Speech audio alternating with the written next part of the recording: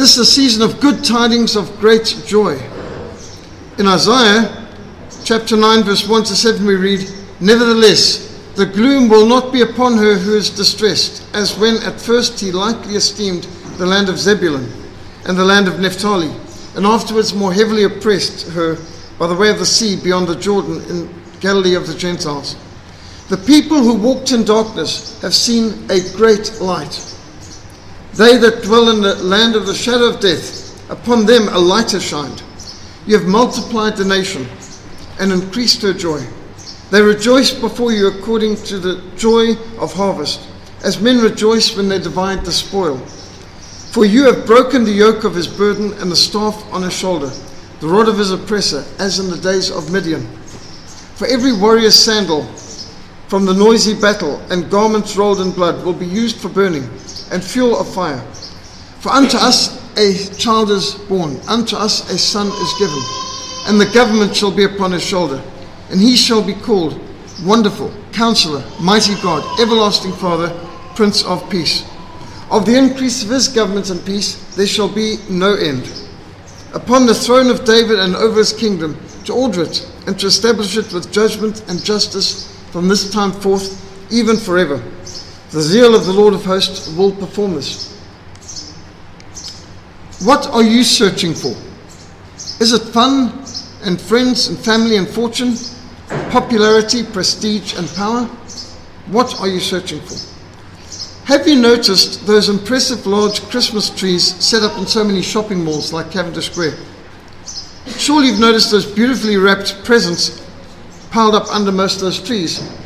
You'll see many children's eyes wide as they look upon those bright, shiny, shimmering presents, often with attractive ribbons around them. Over the years, when my children were very young, they each asked me, "What is in those boxes?" Those beautifully wrapped, attractively presented boxes under the Christmas trees are all empty. Absolutely nothing is in those boxes. The world offers so much, but in the end it turns out to be so empty. The world, the flesh, and the devil promise you everything you could possibly desire, things you never even imagined. But like those alluring, attractive-looking presents under the Christmas trees in the shopping malls, the promises of the world turn out to be disappointingly empty. Those who pursue materialism will find the merry-go-round that gets them nowhere, mazes that get them lost, and dead-end streets that frustrate their desires. Hedonism, living for pleasure, and existentialism, selfishness, where the only thing that matters is me, myself, and I, will prove to be short-sighted, meaningless, empty, purposeless. So we should ask at Christmas ourselves and others around us, what are you searching for? Wise men still seek Christ. What is your purpose in life? What is in the boxes that you've been obtaining from the world?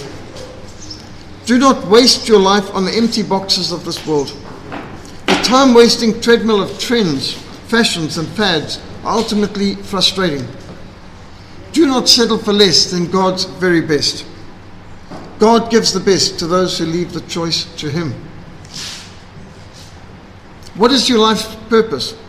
What are you seeking for in life? What is the chief end of man?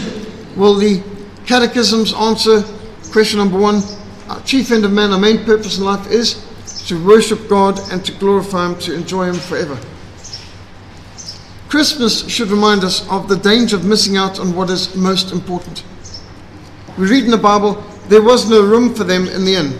The Holy Family, Mary and Joseph, came and there was no room for them in the inns of Bethlehem. They missed the greatest opportunity of a lifetime. How must all those innkeepers of Bethlehem feel? They turned away the greatest man ever to be born. There was no room for Emmanuel, God with us.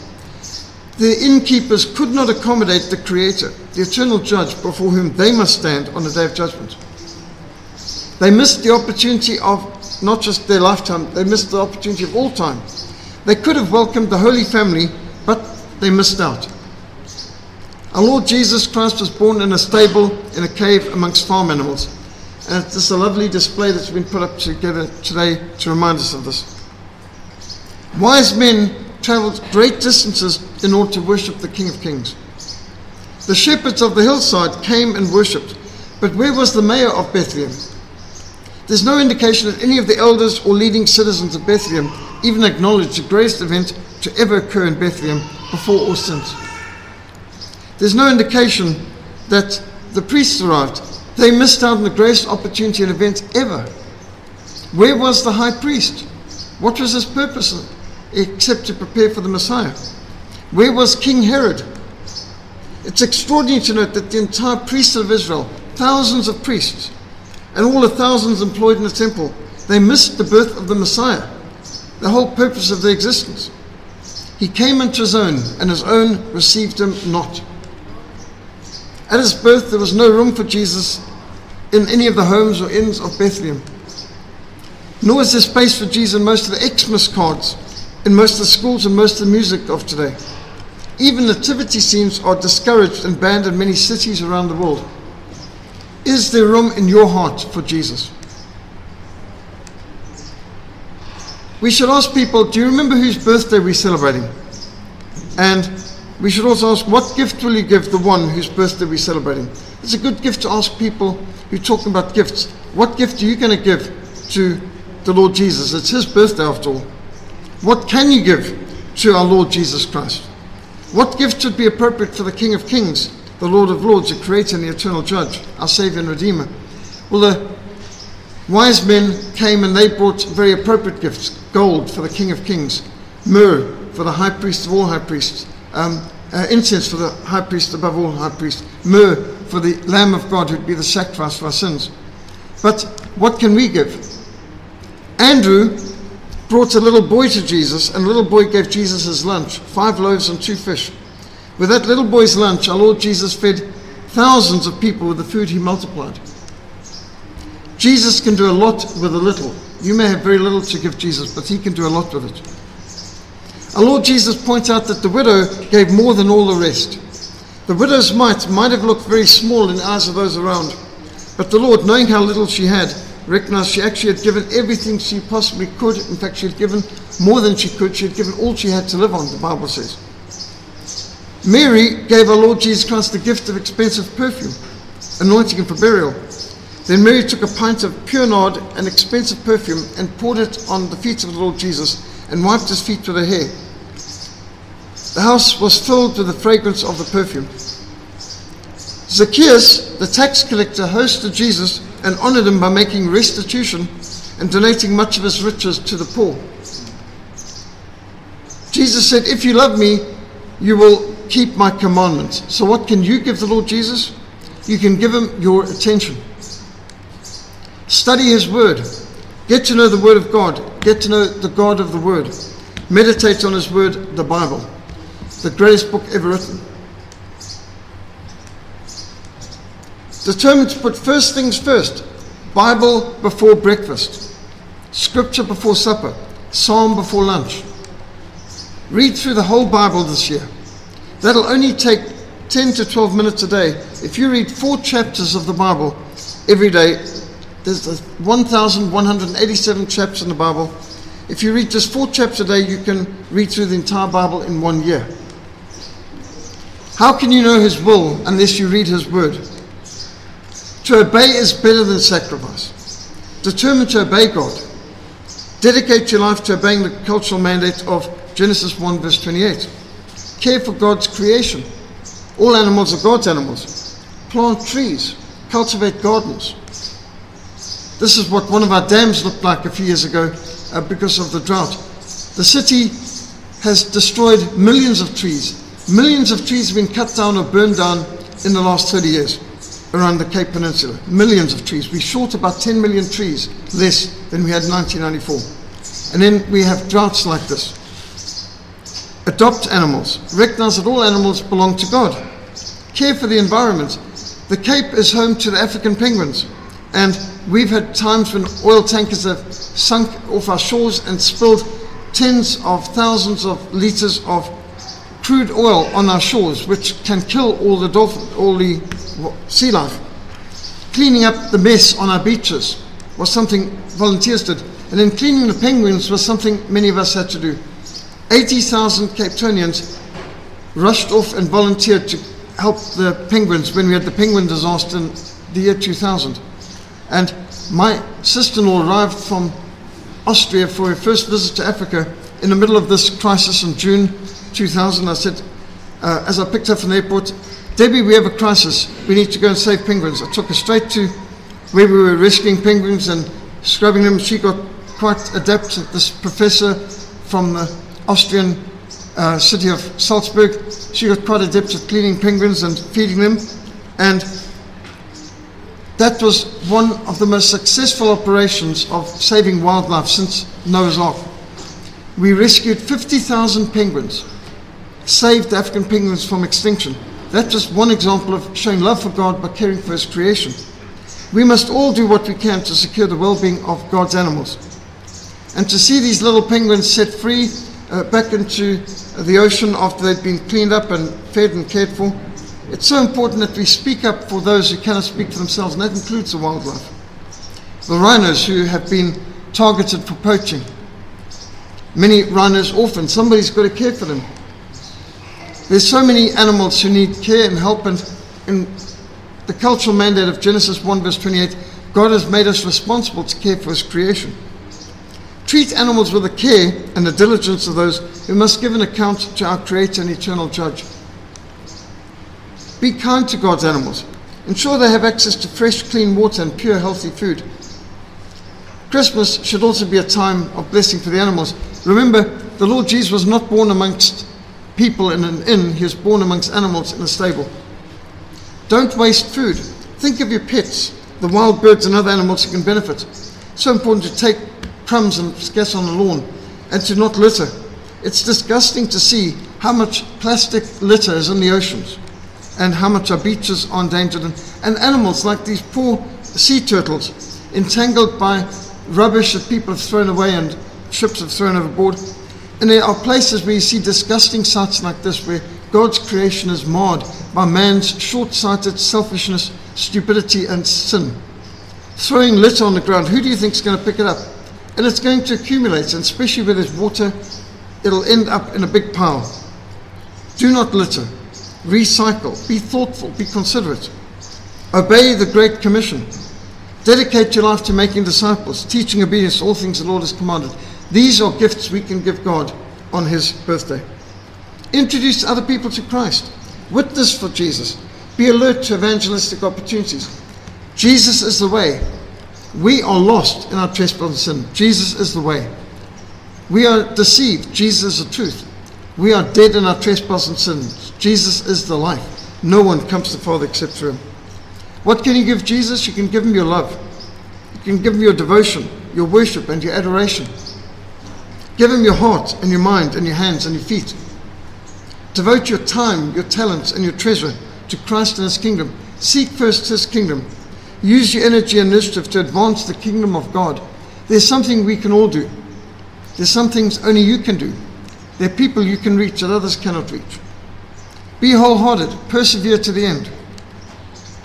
Give Christ all that you have. Does Jesus have all of you that you have to have?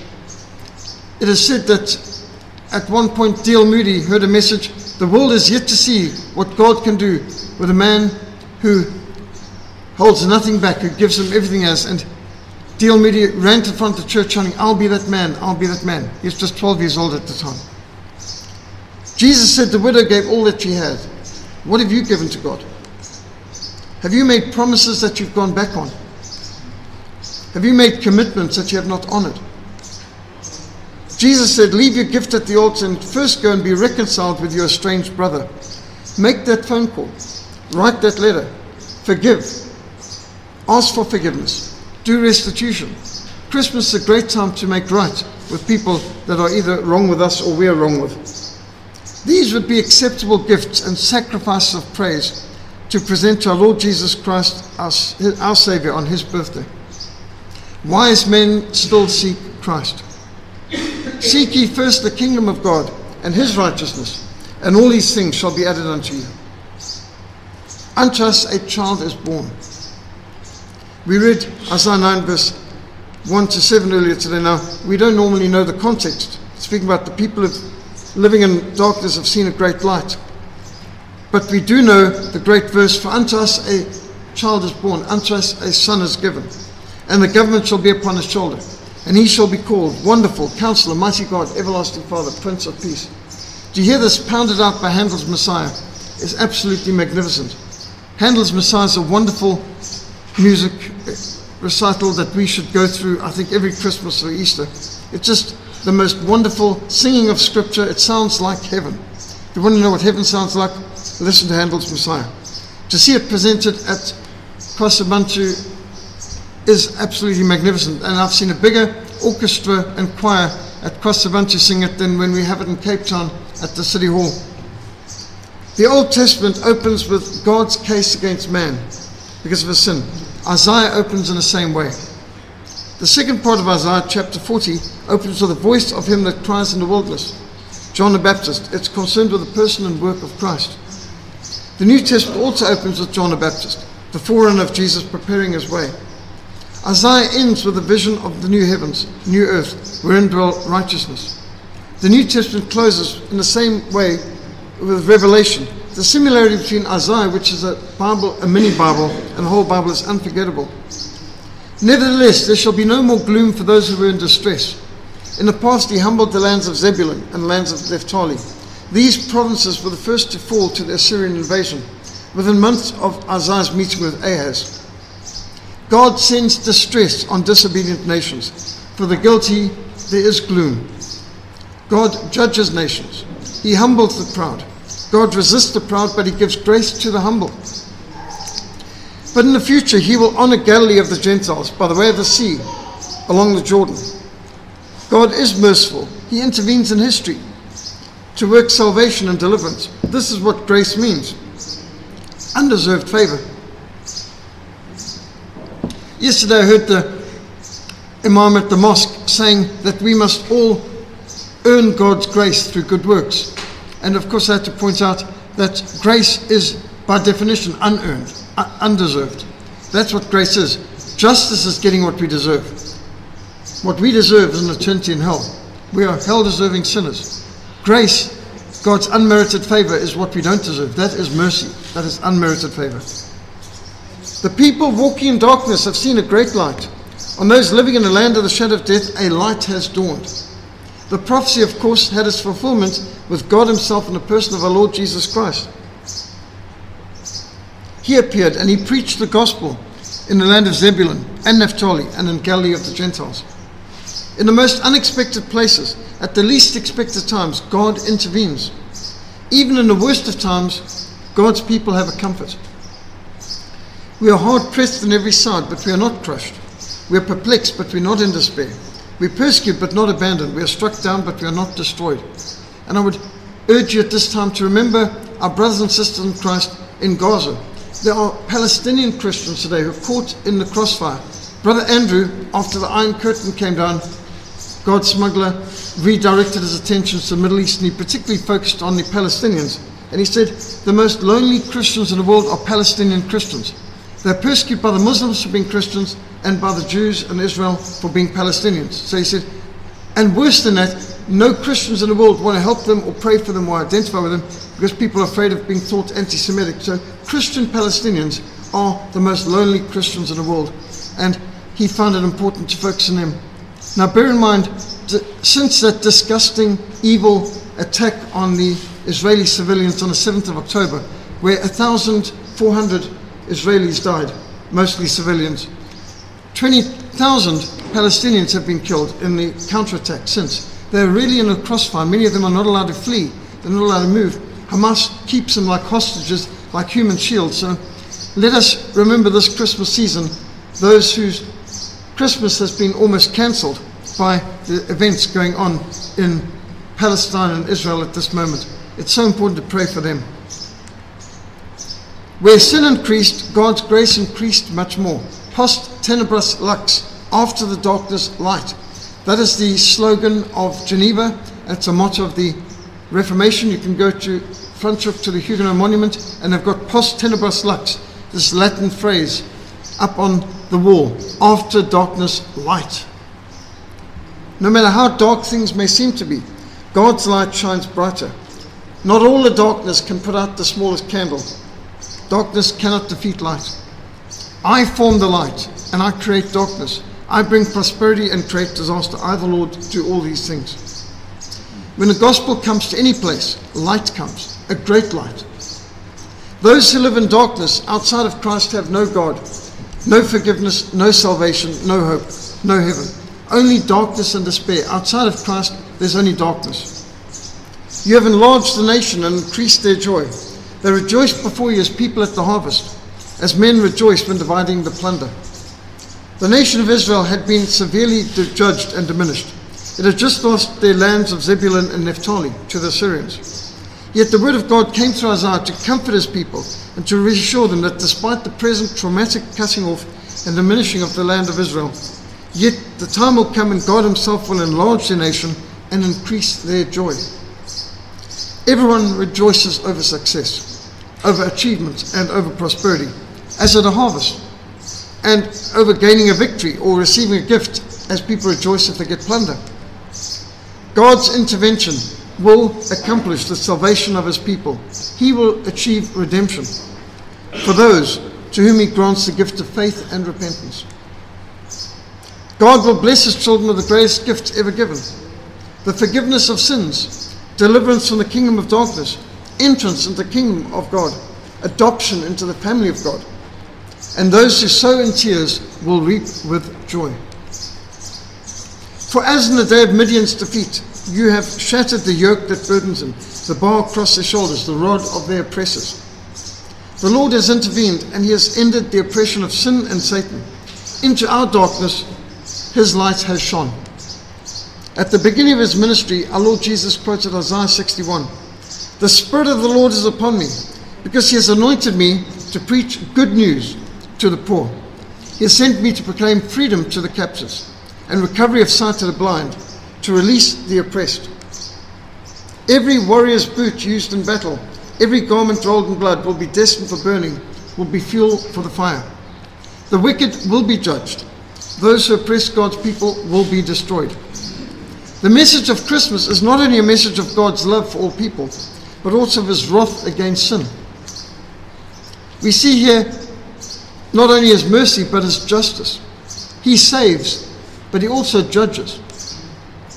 The message of the cradle includes the message of the cross and the crown. The wreath, Christmas wreath, may tell us this is the season, but the crown of thorns that it should remind us of tells us what the reason is. The message of Christmas is of the cradle, but it should also emphasize the deity of Christ's incarnation. But the purpose of Christ's coming was the cross. The wood of the cradle should remind us of the wood of the cross. He was born to die as an atonement for our sins. Yes, the Saviour whose incarnation we remember at Christmas will come again as the eternal judge. We will all stand before his throne. We will have to give an account of our lives for everything we've done and for everything we've said. Unless we've turned to God in faith and repented of our sins, we will be condemned. That is the fact.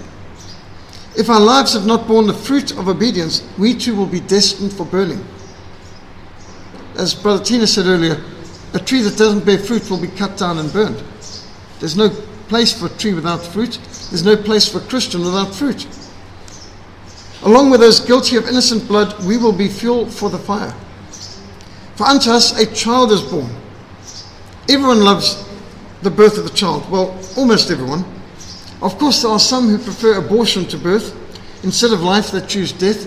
Shame on them. But most of us find the birth of a new child cute, and that's why most people celebrate Christmas. As I discovered, even Muslims are celebrating Christmas. A babe in a manger is so unthreatening, it's so harmless. However, some atheists still feel threatened by the babe in a manger. Every Christmas season, the ACLU, the American Civil Liberties Union, which I call the Antichrist Lawsuit Union, institutes lawsuits against public manger scenes. Radical humanists in South Africa are looking forward to future opportunities when they can try to banish every Christian expression from the public. And we've got to use every opportunity for manger scenes and to remind people of the reason for the season. Perhaps they understand something of the immense implications of the baby in a manger. They see the menace of the manger. The God of the ages lying in a feeding trough in a stable. Not born in a palace or in a temple. Not even born in a home. born outside a human habitation in the cold amongst farm animals. But aside from neurotic atheists, most people feel drawn to the story of a baby born in a manger with angels singing, shepherds kneeling, wise men bringing gifts. It all seems quite nice and sweet and cute, but the verse does not end there. Unto us a son is given. Now this is getting more threatening. We no longer wish we were a babe in a cradle. Baby Jesus has grown up. He is the Son of God who died on the cross, and the government shall be upon his shoulders. This is getting far more threatening. This is why Herod declared war in the womb. He understood the menace of the manger. There was no room for God in the world he had made.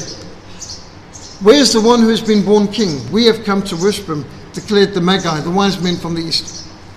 But King Herod felt his selfish lifestyle and his comfortable political position was threatened by a newborn babe. Gripped by selfishness and a lust for power, King Herod sought to murder the Messiah by massacring all still in the manger in Bethlehem.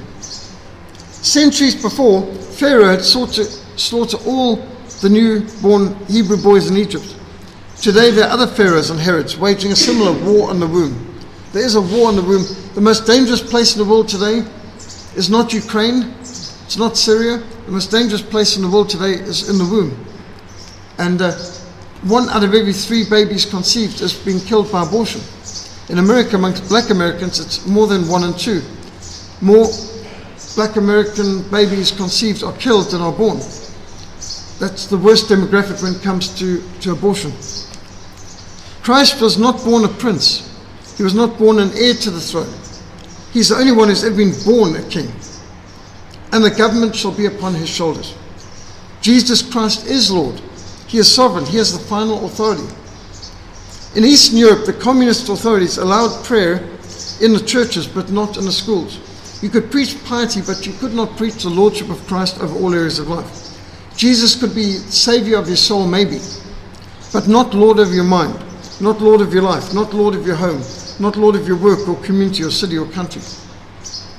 When the Bible speaks of the government, capital G, it's always speaking about God's sovereign government. The government shall be upon his shoulders. If you write capital G for government, you better be referring to God. It's very disturbing how many people put capital G for government and small g for gospel.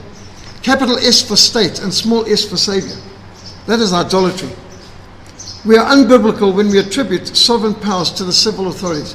They're not the government, they are just a civil government or political government or the South African government or the municipal government or mayoral government. They're not the government. The government is God. The government shall be upon his shoulders. God determines whether you live or die. God determines when the rain comes. God is the one who makes the soil bring forth fruit and crops. God is the one who's in charge of the universe. He is the government. On earth we may have the American government, the Russian government, the South African government, but that's small g. Capital G is God. Civil governments are God's servant, God's deacon, an agent of wrath to bring punishment on a wrongdoer. Governors are sent by God to punish those who do wrong. This is a beautiful painting in Lausanne, in Switzerland, entitled Justice Lifts the Nations. And unlike the American Lady Justice, who's always blindfolded, for some reason Americans like their Lady Justice blindfolded. The European Lady Justice are never blindfolded. Instead of American Lady Justice, who has the sword pointed upwards, here in Switzerland the sword's pointed downwards to an open book that has written on it Holy Bible. All Lady Justices, either in America or Europe, are holding scales of justice to weigh the evidence. And all have a sword of justice. But here in Switzerland, the sword is pointed downwards to an open Bible, and the city elders are looking towards Lady Justice for wisdom in settling the disputes of the people in front, while the sheriffs stand with the double-handed swords. Justice lifts the nations, and justice is based on the word of God, upon the Lordship of Christ in all areas of life. As Jesus declared to the Roman governor Pontius Pilate, you would have no authority over me unless it had been given to you from above. This is the message of the manger. Jesus is Lord. All authority is delegated authority. All authority is limited authority. All authority is accountable to God. He is the Lord of all. He is Lord over all aspects of life. He is King of kings and Lord of lords. And notice I capitalize the king referring to Jesus, and I decapitalize the kings referring to the kings. And the same of the Lord's. He is the Lord, capital L. His law is capital L law. Man's law is small l. And he will be called Wonderful Counselor, Mighty God, Everlasting Father, Prince of Peace. I trust you've all heard Handel's Messiah and can recall this wonderful verse being pounded out by the choir. Wonderful Counselor. He is all-knowing. He embodies absolute wisdom. He is the way, the truth, and the life. He hears our prayers. He guides his people. He is mighty God. He is all-powerful. He is God himself. Jesus Christ is Emmanuel, God with us. True God from true God. The incarnation of God. Fully God and fully man. Light from light. Now ask Jehovah's Witnesses and the unbelieving Jews and the liberal theologians, please explain this verse from Isaiah 9. He will be called Wonderful Counselor, Mighty God, Everlasting Father, Prince of Peace. How do you understand these words? How can you possibly interpret this verse as anything other than the deity of our Lord Jesus Christ? So the JWs and the Jews have got some explaining to do. How do you explain Isaiah 9 verse 6? You don't accept Jesus as God? Well, how do you explain these verses from the Old Testament, from the Jewish Bible? He is the everlasting Father. He is eternal, from everlasting to everlasting. As a father, he is compassionate. He cares. He provides. He protects his children. And he is the Prince of Peace. There is no peace without the Prince of Peace. It's outrageous to have the United Nations having the verse from Isaiah, and they shall beat their swords into plowshares, neither shall they make war anymore. They've got that verse plagiarized in the front of the United Nations in New York, not attributing it to the Bible or to the book of Isaiah, attributing this messianic prophecy to themselves. The United Nations cannot even bring peace to Somalia or to Yugoslavia. How on earth is the United Nations going to bring peace to the world? There is no peace without the Prince of Peace. Those politicians who think they can achieve peace without Christ are deluded, to put it nicely. Only in Christ can we as individuals or families or nations find true and lasting peace. He is the Prince of Peace. Of the increase of his government and peace there will be no end. He will reign on David's throne over his kingdom and establishing and upholding it with justice and righteousness from that time forth and forevermore. The ultimate victory and triumph of Christ's kingdom is inevitable. Nothing can stop it. All the ends of the earth will remember and turn to the Lord, and all the families of the nations will bow down before him. For dominion belongs to the Lord, and he rules over the nations. All kings will bow down to him. All nations will serve him. At the time of those kings, the God of heaven will set up a kingdom that will never be destroyed, nor will it be left to another people. It will crush all those kingdoms and bring them to an end, but it itself will endure forever. The nations on every shore will worship him, everyone in his own land. It's quite inspiring to see how many countries around the world have Christmas trees and some nativity scene in their marketplaces of their city squares and in the capitals of their countries. And this gospel of the kingdom will be preached in the whole world as a testimony to all nations, and then the end will come. The end will not come until the Great Commission is fulfilled. The kingdoms of this world have become the kingdom of our Lord and of his Christ, and he shall reign forever and ever. Again, another great verse pounded out in Handel's Messiah. This is what the Great Commission calls us to. All authority in heaven and on earth has been given unto Christ. Therefore go and make disciples of all nations, teaching them to obey everything I've commanded you. There's no authority that is not under Christ. This is what it means to pray the Lord's Prayer. Thy will be done on earth as it is in heaven. As Isaiah 11 verse 9 declares, the earth shall be full of the knowledge of the Lord as the waters cover the sea. Now what percentage of the sea is covered by water? Pretty much 100%. Every knee will bow, every tongue will confess that Jesus Christ is Lord. That includes Caesar, Nero, Muhammad, Ceausescu, Mugabe, everybody, enemies of Christ, Mao Zedong, Joseph Stalin, they all will have to bow, Karl Marx, and declare Jesus Christ as Lord. If they did not bow to him as Savior in their lifetime, they'll have to bow to him as Judge in eternity. This is the message of Christmas, not only a message of the crib, but of the cross. Not only of the cross, but also of the crown. At Christmas we celebrate the advent of the eternal, all-powerful, all-knowing, everywhere present, holy, glorious Creator, God, Emmanuel, coming into this world. Christmas begins with Christ. That's why we shouldn't use terms like Xmas. You don't want to cross Christ out. It's not Xmas, it's Christmas. The first recorded reaction to the birth of Christ was from the shepherds, who returned glorifying and praising God for the things which they had heard and seen. And Simeon in the temple took the baby Jesus in his arms and he blessed God. And Joseph and his mother marveled at all these things which were spoken of him. You rejoice that a child is born. But do you recognize that he is Emmanuel, God with us, the Son of God? Do you submit to his government? Do you obey him as Lord of your life? Is he your wonderful counselor? Is he your mighty God? Is he your everlasting Father? Is he the Prince of Peace in your life? If so, rejoice. His government will never end. His kingdom will endure forever. Of the increase of his government and peace, there will be no end. The zeal of the Lord Almighty will accomplish this. Shall we pray? And let's just be silent for a moment and ask, what is God asking us to do as a result of this message today? Is there a prayer you need to pray? Is there a commitment you need to make?